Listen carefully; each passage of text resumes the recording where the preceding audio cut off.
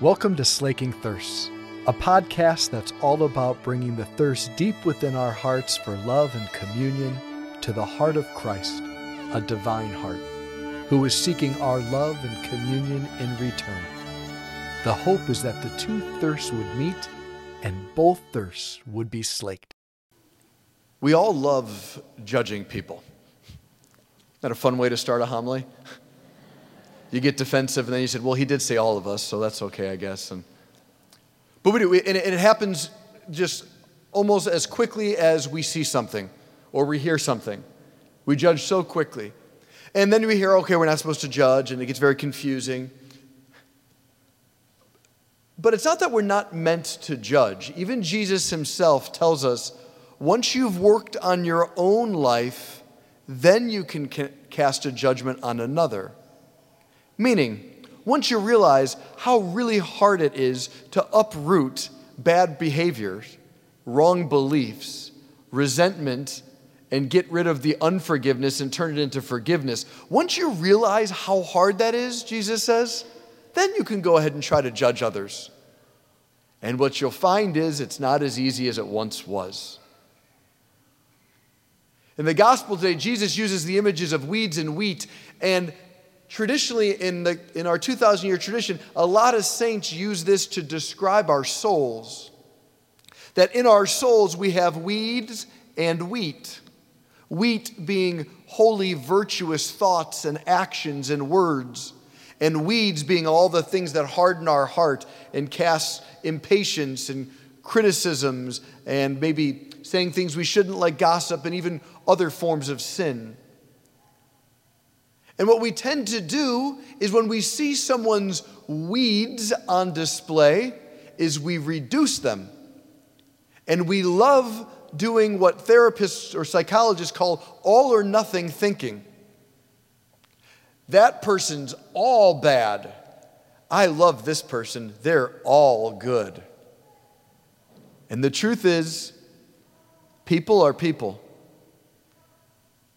And every person has some weeds, and every person has some wheat to them. And we're so quick to reduce people to one or the other at times, naively in both cases. I want to tell a few stories about what would have been really wrong for people to cast judgment too soon.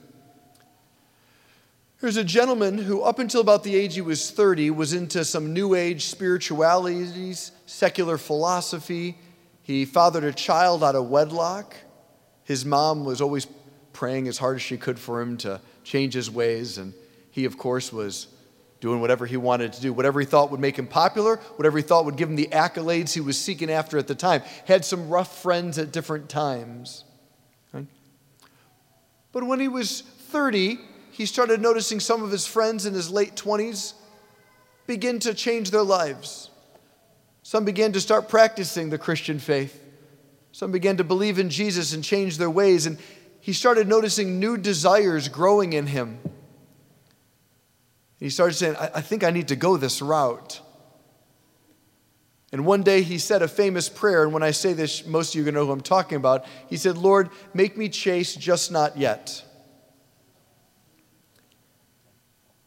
And he heard his final friend deciding to join the Christian faith, and he says, I got to do this. I have to do this. And he ran off into a little garden, and he started praying. And he heard a voice say, take and read, tolle lege. And he picked up the scriptures that were near him and read from the passage of Romans, and he was converted. This gentleman then went on to be a priest and bishop, and probably the most influential writer in the church. His name is St. Augustine. If we stopped before he was 30 and wrote him off, that guy's bad, he's no good, get rid of him. If we only saw the weeds, we didn't know the wheats that were growing in his heart that the Holy Spirit was beginning to cultivate. Here's another one. A woman from the 20th century, early 20th century. She grew up in a Jewish home, but pretty much became agnostic and unbeliever at a young age. Thought, I don't know about that. Was pretty gifted intellectually and became known as a woman in the 20th century of a fierce intellect, going on to get her doctorate and studying under some of the most impressive philosophers in all of Europe. One day she's invited to a dinner party, and she's there and she's reading a book all night on a saint. As she reads it, she finishes it, closes the book, and simply says, "This is truth." Converts, becomes Catholic, becomes a Carmelite nun, and ends up being arrested and taken by the Nazis and put to death in a concentration camp. Saint Edith Stein is her name.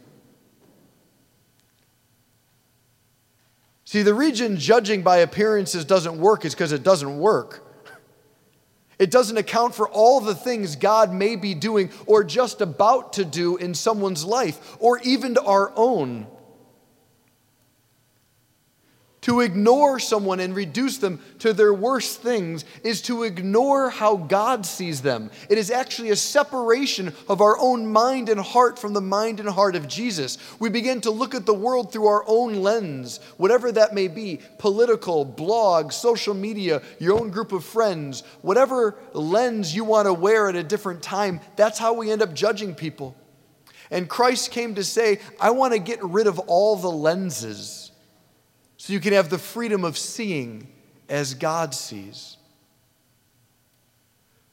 Now I'd like to go to the first reading and name a few attributes of God that we heard mentioned in the first reading to realize how God relates to you and to the people in your life and my life that we're saying, go over there, get out of my face, you're bad, I don't like you, I don't want to be associated with you.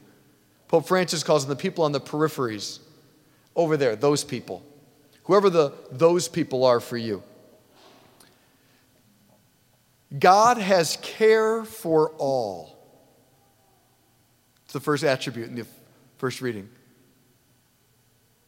Think about who you care about. That's easy to care about.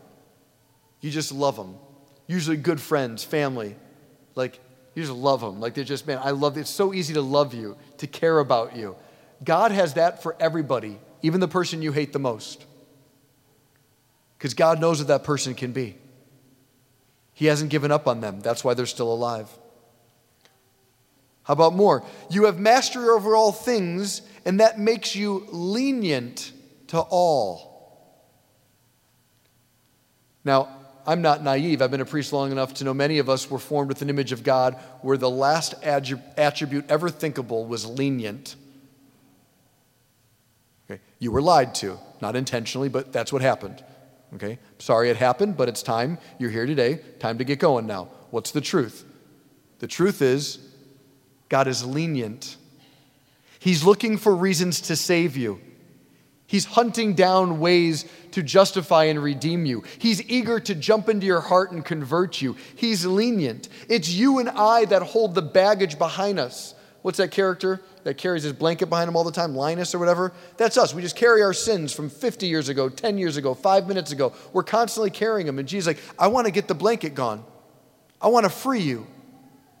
I'm eager to not reduce you. In fact, I want to glorify you. I want you to share in my own glory one day. He's lenient. What's another one here? You judge with clemency. Clemency is another name for mercy. Does this mean good things are now evil and evil things are now good? No, there's sin. But he responds to us not out of a temper tantrum, not out of a fragile ego, not out of a tick for tack. He doesn't treat you like you and I treat you. He's God, and so he can respond with utter gratuitous mercy. And finally, you give your children good ground for hope. So he's a God always giving us hope. Why? Because you permit repentance for our sins. Do you realize a sincere regret is all you need in prayer to be forgiven? I wish I didn't do that. Tell that to Jesus. He's like, great, there it is. It's all I needed. He sees us as 2-year-olds. He's not expecting masterpieces from us in prayer or anything. But he's expecting trust. He is expecting vulnerability and sincerity. The people in your life and in my life that we reduce may be the next St. Augustine or the St. Edith Stein, and we're cutting it short. And instead of being able to participate with Jesus, to cultivate wheat, We may be participating with the enemy in cultivating weeds by our condemnation and finger pointing. There's no third option. You're either participating in the Holy Spirit in cultivating wheats in people's lives by giving them kindness, leniency, hope, and forgiveness, or you're participating with the enemy in cultivating weeds by giving harsh looks, condemnation, and impatience. I think we all know what our own hearts need. Let us be kind enough to give it to others. Amen.